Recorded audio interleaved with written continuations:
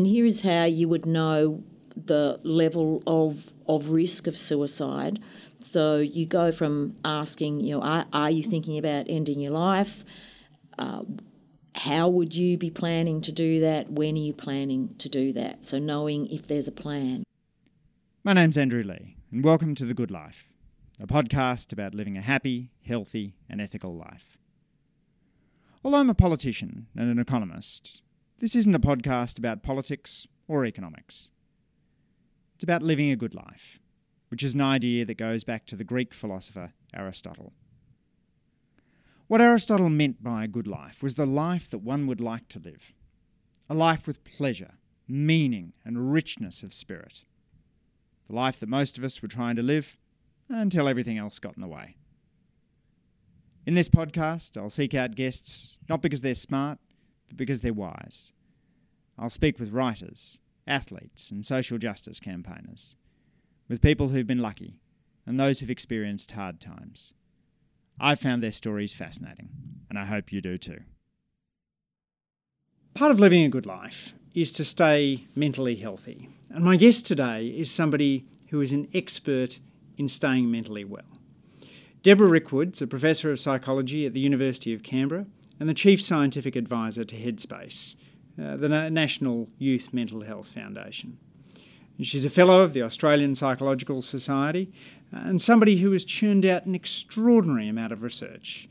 In just 2015 and 2016, her bio suggests she churned out 19 academic articles. So she's somebody who is productive on the research front, but also on the translational front. She's engaged in the policy debate, and while we won't be speaking directly about politics or policy today, she brings that wealth of informed understanding to the conversation about mental health. Debra, thanks for joining us in the Good Life podcast today. Hi Andrew, thanks for having me.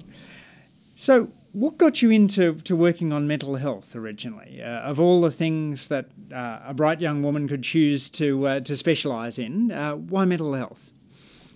Part of the reason for that was personal experiences. I think if you talk to anybody for long enough, you'll find everybody has some experience of mental ill health and the impact of mental health on their life. I had, while I was at school, certainly had friends suicide. I had my own issues getting through being a teenager and knew that lots of my friends and family did as well. I then wasn't quite sure what to do after I finished school, and I thought of being a vet.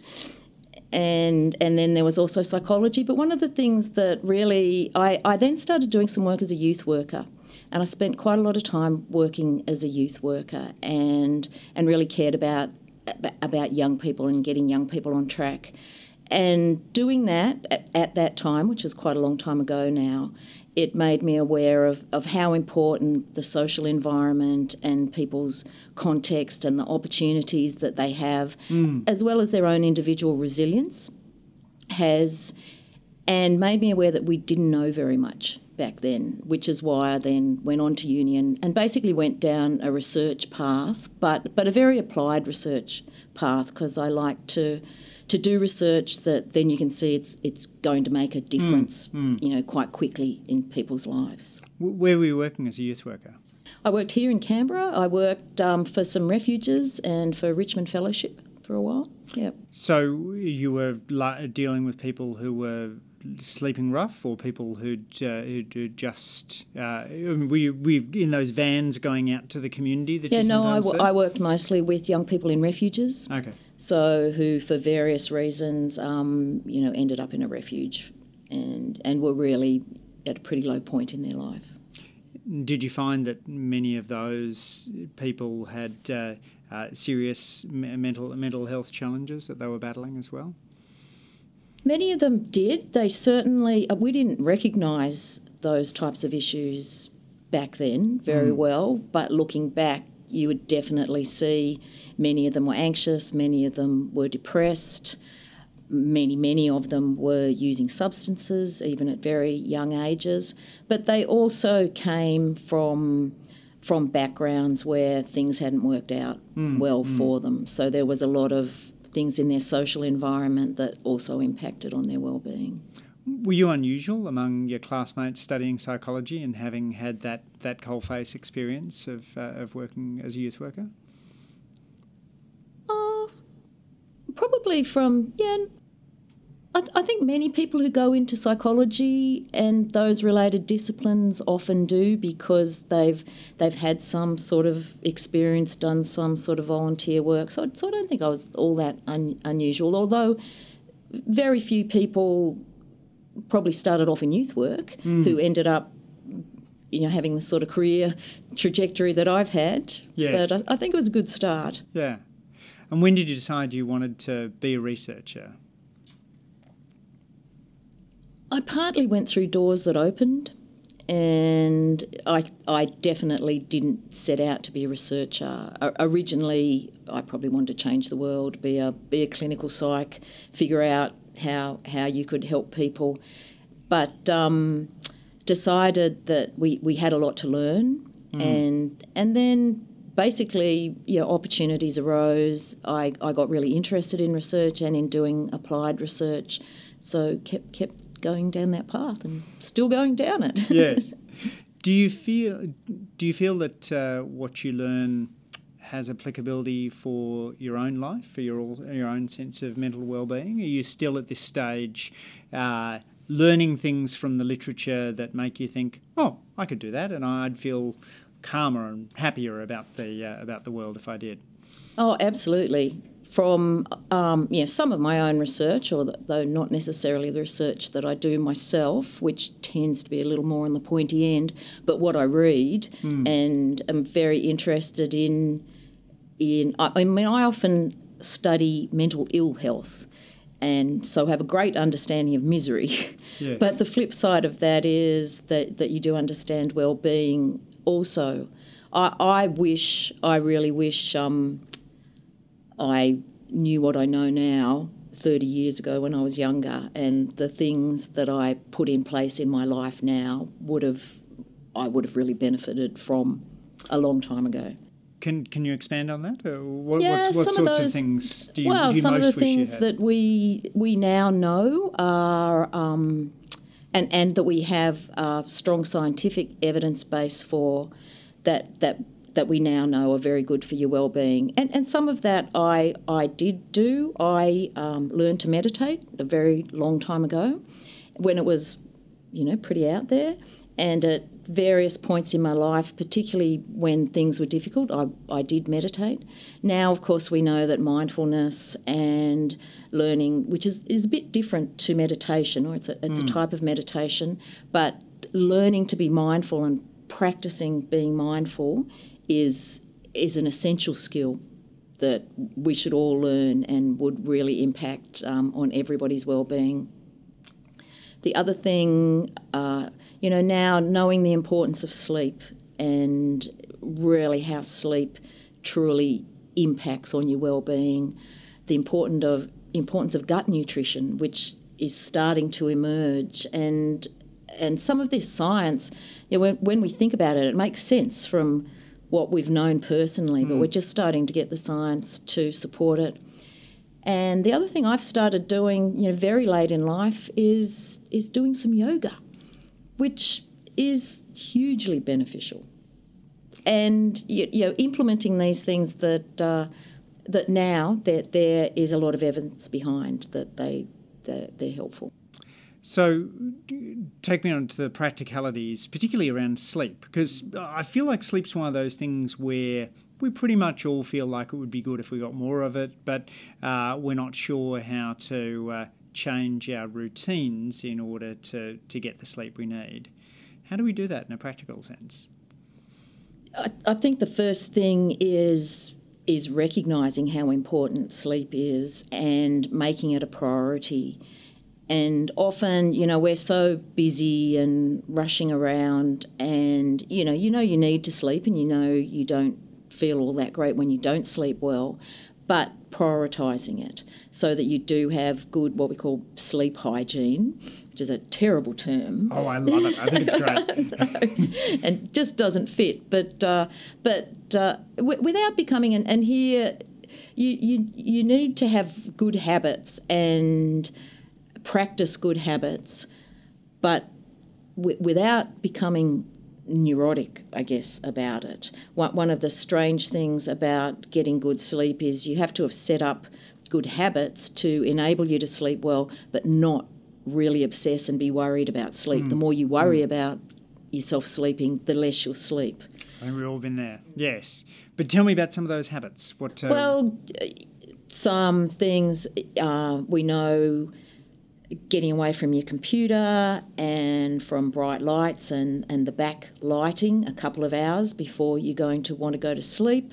So letting yourself sort of calm down is important, to switch off, not expect, I can work or watch horror movies or whatever it is and then suddenly go to sleep. Having a bit of a routine, so whatever that means for you, to have a drink, a shower, whatever it is that's your relaxation routine. Having, a darkened, cool room with, low lighting, the right temperature, and just those things that are conducive to sleep. And then not going to bed, going to sleep, having a relaxation routine. They're not getting upset if you don't go to sleep. And I guess just mainly having a routine, but not being. We can't all stick to a routine all the time. So if you become obsessive, that will then just become another stressor for you.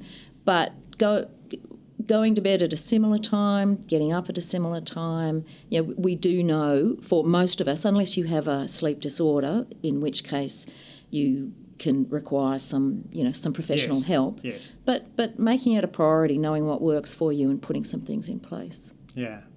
I discovered, to my horror, I'd put too many things into my sleep routine. So I'd had this idea that before going to bed, I would do my sit-ups, I'd do the stretches my physio had told me I needed to do. I'd do a bit of time on the foam roller. I'd get into my pajamas. I'd clean my teeth. I'd floss my teeth. And I sort of discovered that I had inadvertently built a half-hour sleep routine around. And sometimes I'd stay up later because I just didn't want to begin that whole routine. So doing some of that stuff a little bit earlier and then being ready just to fall into bed seemed to help a bit. What about managing email, which is sort of a bane of many of our lives in terms of thinking clearly? It is, and that's something I'm very bad at. You can get a bit addicted to your email and it becomes a terrible distraction as well. So checking it umpteen times a day and checking it as soon as you get up in the morning. I mean, why do that to yourself as soon as you get out of bed? And here, I don't follow my own advice very well, but people who manage email well, I've heard one of the things you should do is set aside some time to check it, say 2 or 3 times a day, check it, deal with things, and then stay away from it the rest of the day because it is a distraction and it's basically, allowing whatever random other people want from you impacting on your life, where to be focused and be productive, you need to set aside time where you're doing the tasks that you choose to do, but the email is just letting the rest of the world into your head all the time. So quarantining email is a discipline that myself and everybody else, it'd be good to cultivate that. Yes. And what about social media, both from your perspective but also through your headspace lens? What advice do you give to young people on managing social media, for whom it seems to be often the leading source of stress? Yeah, social media is very complex and both a real benefit and something that technology has brought into our lives and into young people's lives that can be a real benefit, but it can also be quite a curse. It can be a benefit in terms, obviously of connecting young people and enabling them to be connected, and is especially valuable for connecting young people who might find that like-minded young people in their immediate interpersonal environment aren't available. For example, if you were, a young gay guy in a remote community, Right. you might not find very many people in your community who you can connect with. Yes. So through social media and social networks, you can find there's a whole world out there of people where you can be accepted, where you can belong, and that kind of connection is hugely valuable, including young people who are chronically ill or who have disabilities, who are housebound. These ways of belonging are very, very valuable. But then there's the flip side of the constant 24/7 identity management, the kind of social comparison, the social referencing, the opportunities for cyberbullying, and there is a growing body of research. I mean, and we sort of think that often young people who are well connected in social media are also well connected in their face-to-face life, and there's not a lot of difference between, young people seamlessly go between what happens in technology and what happens face-to-face. But there is a growing body of research showing that young people who spend a lot of time engaged in social media and that isn't very much balanced by other aspects of their lives, that this is not conducive to their well-being. And we, again, need to switch it off and not spend our whole time being distracted by it, being involved in social comparisons, and again being kind of buffeted around by whatever's out there rather than what you might be more carefully choosing to have in your life. So like me, you've got 3 children, although I think yours are a little more grown up than mine. How did you help them manage navigate their way through social media? Not well, always. And with the age of my children, we did sort of span that period of it really becoming a phenomena. So with my eldest daughter, it wasn't quite so much an issue for her. With the younger two, very, very much an issue. And we were a little bit, I mean, I did try to do the knowing what their passwords were. One of the reasons I'm familiar with social media, you need to stalk your children. You basically, being online, understanding the different types of technology helps you to communicate with them about it, see what's happening. But so they're all Facebook friends of their mum? They are. Yeah, it's a bit hard to get rid of your mum. It's kind of obvious if they do that. But they have learned to, particularly my youngest, they have other ways. They go underground now. There are things that they do online that I can't see. And I think one of the saddest things with social media, and also just the way young people use phones these days, you will rarely see young people, and I mean, you really rarely see me talking on a phone. People text back and forward, and you'll see, like I see my kids, they're sitting there watching telly and just constant texting, either on social media or texting. But that means in the family, the parents don't know who the friends are, don't know who the friendship groups are. You don't know who's ringing up because you never answer the phone as the parent. You don't see all this communication that's going on, which means that you have to work a lot harder to know what's going on in your children's lives, because they have this whole other world, social world enabled by technology that you can be completely excluded from if you don't find a way to engage in it. Yes, it's so different. I think back to my parents knew that I was interested in a girl at school when suddenly I started having hour-long phone conversations, and there was always just a limit to how far I could stretch the phone cord away because we didn't have a cordless phone, so they could pretty much listen in to those conversations in a way that I won't be able to monitor my little boys. No, it's a very, very different world, and quite a worry especially when you don't know that they've started having sort of romantic relationships, which can happen very young and happens through Facebook and the other social media, and you as a parent can have no idea at all. And young people, when they're preteens and that, their feelings are very intense, very strong. They're very vulnerable to that. But if you don't know that it's going on, and you have to kind of bring up those conversations before something would trigger it by, there's suddenly girls ringing up and they're hiding behind the kitchen door to have the conversations. Yes, yes. Now, we're obviously delving into a huge area of research, but I do want to kind of just quickly get your kind of high-level thoughts on a couple of other sources of stress in modern life. Relationship breakups.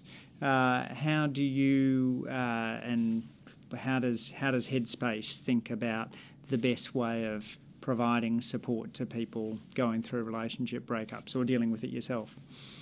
Relationship breakups are very important, and especially important for young people who, just because of their life experience, those types of things loom larger than for older people who've had more experience. They know that they'll get through things, that life goes on.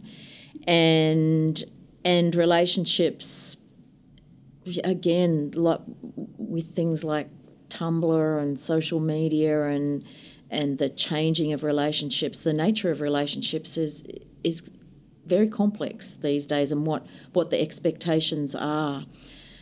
So I think dealing with, we don't have a good science around dealing with relationship breakups, which is kind of funny given how important it is, but that not many people directly study that or have a whole lot of scientific literature around it. Here, I think the sort of family supports and whoever, you need to take relationship breakups seriously, particularly for young people, because this can sometimes be the last straw, something that really triggers a young person being very distressed. And I suppose just social support, talking to people, distracting them, getting them to understand that this too will pass. Distraction, getting out, getting back into doing other things, pleasurable activities with other people is probably the best way of doing it. Ways to not ruminate on what has been, which a lot of our music culture encourages sort of wallowing in the broken heart. It's probably all right to do that a little bit, but then to move on, get out there, be active, get out and about and do things. Bereavement? Again, bereavement obviously is a significant blow to people's well-being, and losses through bereavement are a huge risk factor for people's mental health. People, need to understand that this is traumatic, that it's upsetting, that, we have some research about stages of grief, but people don't tend to go through those necessarily in any sort of linear way. That's interesting. Yeah, some people move through things more quickly, some people don't. People deal with grief in different ways. One thing that we do know is usually it's helpful for other people to talk about the bereaved person, so to not be frightened about talking about the person. Most of us feel better when we feel closer to someone. We like talking about them, sharing our experiences with them. So to be open, to encourage talking about them, allow people time, understand that people can be very distressed for quite a while, and there's no magic formula, by X amount of time you should have got over it. There does, like where you move from grief and bereavement then into depression is a line that's a bit hard to determine, but some people do become depressed, particularly with a trigger like that. And when you need professional support to deal with additional issues is challenging and difficult to tell. But I suppose if somebody's very distressed, if they're not happy, then seeking out professional support and going just to have a chat to somebody to see what else might be able to be done to help you recover can be useful as well. Addiction, you've done work on drugs and alcohol and gambling. Yes, again, there's a lot for us to learn, and that's a Pandora's box, understanding addiction and how we best deal with that. There are a lot of different substances to be addicted to, including now, computer games, and how you deal with those does depend a bit on the substance and the individual.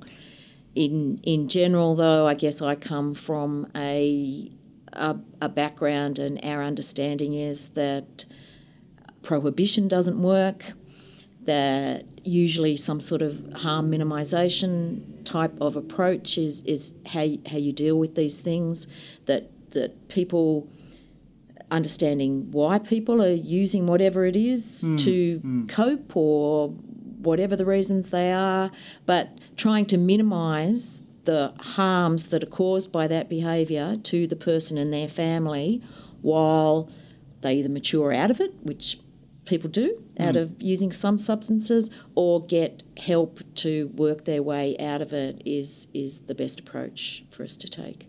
Is it helpful or unhelpful to tell a friend, I think you're addicted to such and such? Does that labelling, is it more likely to help someone deal with the problem, or is it more likely to make them feel stigmatised and retreat?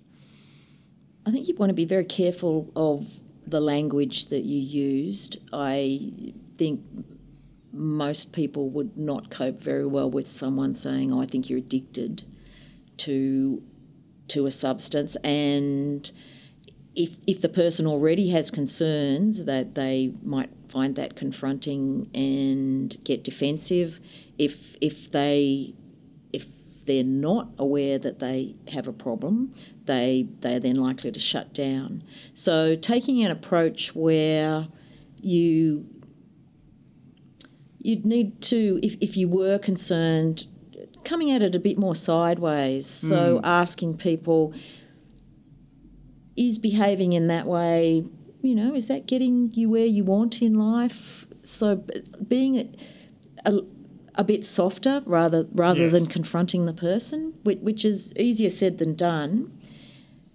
And often it is true, having other people be concerned about your behaviour is one of the catalysts for people starting to want to change. So it's not that people shouldn't say anything or pretend everything's okay if things aren't okay, but trying to come at it in some sort of way of encouraging the person to be aware themselves and to own their own problems so they don't get defensive and hostile and just angry at you. Yes. is probably one of the best ways to attempt to approach and sort of broach those issues. Well, I guess that opens up that broader question, Deborah, as to what is it that makes a good counsellor? What are the qualities that you see in people where you think, oh yes, you'll be able to really make a difference here? This is one thing that some of my research shows. My research has primarily been on help-seeking behaviour, and there's some really simple things that we hear time and time and time again. And I do most of my work with young people, so it's particularly evident for young people, but I think it's probably true across the lifespan.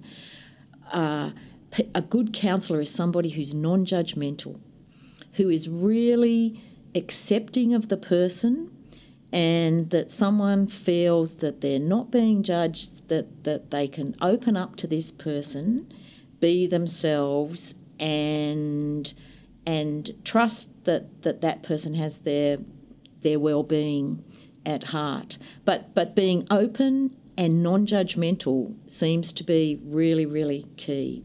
Part of that, I guess, being empathetic, being able to be understanding of somebody else's world and reflect that back to them. But it's really being non-judgmental, which you think is simple, but it's not. And we make judgments all the time, and we convey them in ways, even with just micro kind of facial expressions, and people who are sensitive, and young people in particular, are very, very attuned to somebody judging that they're not coping, or they're not behaving the way they should, or people aren't approving of what they're doing. So I think it's that be able to leave your judgments behind. Yes, it's interesting. So much of techniques such as active listening, for example, seem almost trivial when you explain them, but turn out to be quite hard to do in a conversation in which you're much more concerned about saying your piece than taking the time to reflect back to somebody that you've heard what they've said to you. Yeah. And you need to be genuine. People know if you're acting as well, so you can practice those. We call them in counselling micro skills.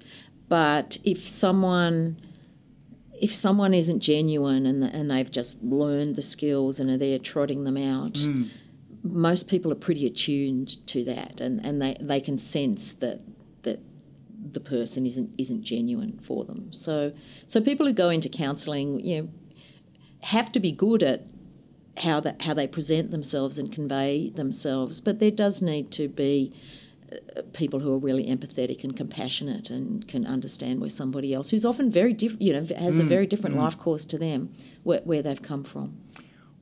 What about dealing with somebody who does seem to have more serious mental health concerns? In my own life, I know my friends and I feel deeply dismayed that none of us managed to identify that a classmate of ours, Andrew McIntosh, was suffering from severe depression, and he simply took his life one weekend.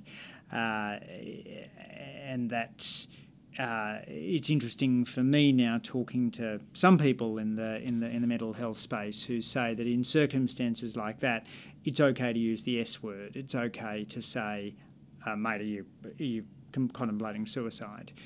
Is that your view as well? That's an appropriate intervention in instances in which you think someone might actually be looking to harm themselves? Definitely, and here is where a lot of research now has been done, that our understanding is that it is okay to ask, that we should ask if we have concerns, and it used to be very much that it was the S word, and we could barely even do research about it because ethics committees sort of 10 years ago, and there still can be quite concerning that if you ask questions about suicide and do research and use the suicide word, that you're somehow putting that idea in people's minds, and that's definitely not the case. And we now, there's a lot of mental health first aid approaches, and in the world, if you're concerned, to ask, and to feel that it's okay to ask, that you're not going to plant an idea there that wasn't already there.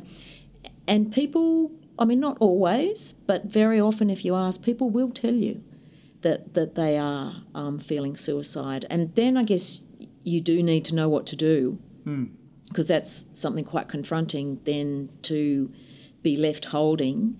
So understanding the level of suicide risk and knowing where to get some support, so that you then aren't the one left with dealing with that on your own.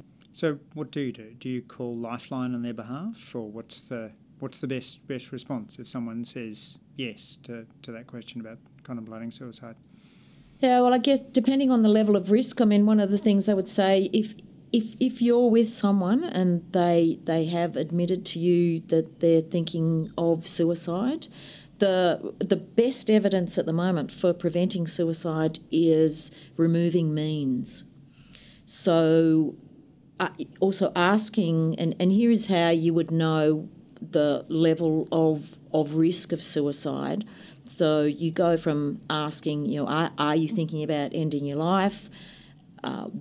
How would you be planning to do that? When are you planning to do that? So knowing if there's a plan.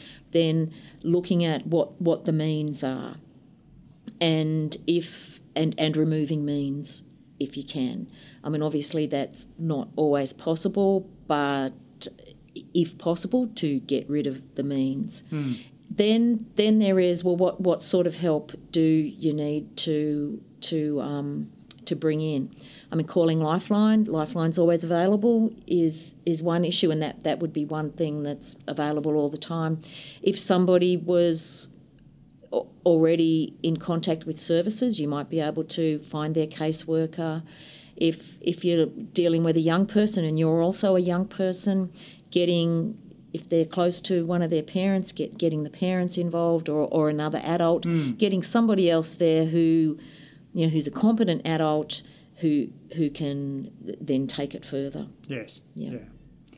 And how do you help yourself in instances in which your role is to assist others, whether that's a professional counsellor who needs to go home and replenish themselves in the evening, or an amateur who is suddenly put in a position of needing to spend a lot of time helping somebody else through a life crisis? What should they then do to replenish themselves afterwards? Yeah, well, self-care of people who are in these situations is really important, and these people can be very highly at risk as well. The carers are at risk. The first thing around that is, again, social support and social relationships. They are the one key thing that's always essential to our well-being. And even if you're an introvert, we're social beings, and a level of social support and being able to debrief, disclose, have a confidant, someone you can talk to, so you can get that social interaction. That's probably the first key thing. And the other issues are just general self-care about your own well-being. So making sure that you sleep properly, that you eat properly, that you exercise, that you do whatever it is, you have meaningful activities, that you get out and about, that you maintain your social relationships, looking after yourself. And it's the analogy you get in the plane. Put on your own oxygen mask before you help somebody else. Yes. You're no good to anybody if you're drowning. Yes. Drowning people don't save other drowning people. So, but talking to other people, having some. You don't need many of them, but a couple of close friends. And we touched a little bit on some of the aspects of encouraging mental well-being with as a parent. But are there things tips that you would give to parents? I'm thinking around the sort of stress points of exams and friendships, but also just in general about sort of inculcating a sense of resilience and the right level of adventurousness in the little people we love. There's obviously lots and lots that parents can do, and you do need to start young, because it's very difficult, particularly once young people get more vulnerable, get to puberty, start to go towards the peers and be more exposed to the more negative things in life. The more you've put things in place when they're easier to get along with, when they're happy little kids, is really important. So you don't just suddenly start doing things when things start to go wrong. So have open relationships, have put the boundaries around social media and electronic devices very early on, and maintain those boundaries. Know that it's important, that social relationships are important. There's some research and many people saying, some of the simplest things are to have everybody have dinner together. Yes. And, that's just a way of, making sure the family are connecting, that you're having a nutritious meal. It's not people just throwing a bunch of takeaway at each other, sitting down, putting the devices away, an opportunity to talk.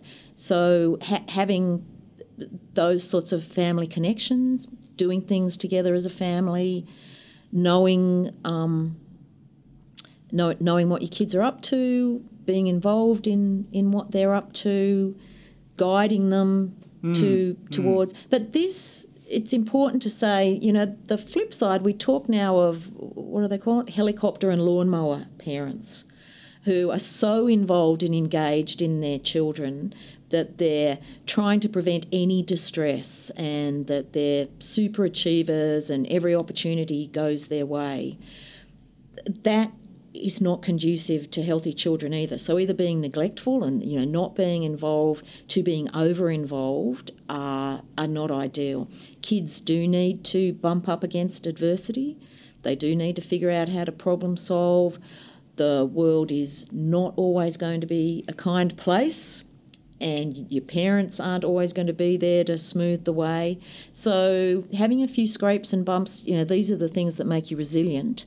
So letting kids sort some things out themselves without you sorting everything out is also important, which then is really challenging. Which bits do you really focus on and which bits do you let go through to the keeper every now and then? And you just have to, I guess, do the best you can. So long as there's no perfect parent, I guess. No, absolutely, yeah. Debra, let me ask you a few final questions to wrap up. What advice would you give to your teenage self? Oh, I wish my teenage self would have listened to any advice I would have given them. That is a great point. Yeah, but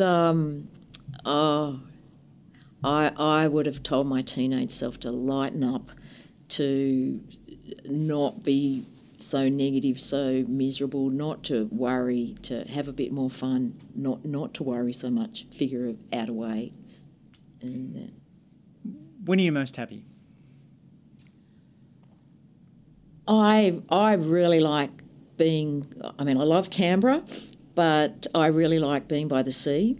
So just walking by the sea is something, and a lot of people find some form of nature is really helpful. I also find, like at the moment in Canberra, being out in nature, watching the leaves turn. Yes. Things like that, just moments like that, I think is when I kind of experience what I would call happiness. Brief and fleeting, but being in the moment, appreciating something, not thinking about the past or the future or your career or anything like that, but just appreciating where you are in the moment. What's the most important thing you do to stay mentally and physically healthy? Things I've started doing recently, only in a while, I've started doing a bit of yoga, and I start every day with just a little 10-minute yoga. And I'm not flexible, I'm hopeless at it, but I find that, I don't know what it is about it, just the movements and having a little bit of space in the day, I find that really helps. I've started to get a bit thing about your gut health. I reckon, prebiotics, probiotics, thinking about what you eat in terms of your gut health, I've really noticed that makes a difference to me. And I do try to practice, do some meditation, do some mindfulness. When I get caught up, look, you have to teach yourself not to worry and not obsess and live in the moment and think, this too shall pass. And that's a little mantra that I often say to myself when I know I'm getting, and I can get quite intense. I think being intense and passionate can be a good thing, but you do have to know how to rein it in and not let your emotions get out of control. Do you have any guilty pleasures? Oh, many. Staying in bed late. And I eat it's not the yoga that's keeping you in bed. No, I don't want to do that 10 minutes of yoga. No. The yoga is a positive way of getting out of bed. It gives me something to look forward to. Whereas dragging, I find getting out of bed, I do not bounce out of bed. and I could stay in bed for quite a long time. And finally, what personal experience has most shaped your view of living an ethical life? Oh, there are a lot of people, but I have a couple of people in my life who I call the good fairies of my life. What a lovely phrase. Yeah, they're people who've been there at times, who've really had a great deal of faith in me when, maybe they shouldn't have, and who provided opportunities for me and followed through with that. And I can count them on one hand, but they were people who were really generous people, who were non-judgmental, who were generous, who gave you more than one opportunity and, gave me the sense, I would be all right. I had something to offer and opened some doors, which I was then able to go through. And if those doors hadn't opened, my life could have gone a very different way. So I think looking for I think we all hopefully have some good fairies in our life. Or can be good fairies for others. Exactly. Too, yes. Paying it forward. Yes. I think that's one of the things that I really enjoy now. And I spent this morning at University of Canberra, had graduation, and I had a PhD student. I've spent 5 years working with her, and being on the other side, being in a position where I can give back to people and see their lives flourish is enormously gratifying. Yes, being a good mentor to someone is one of the most satisfying things I've been able to do in this job. Professor Debra Rickwood, thank you for taking the time today to talk about mental well-being, mental health, and how all of us can be a little more mentally healthy and thereby live a good life. Great. Thank you, Andrew. It's been a real pleasure talking to you. Thanks for listening to this week's episode of The Good Life. If you like this podcast, please let your friends know on your favourite social media app. And if you are interested in politics or policy, you might want to check out my Andrew Lee Speeches and Conversations podcast, including a recent speech on reducing inequality. Next week, I'll be back with a new guest to discuss living a happier, healthier and more ethical life.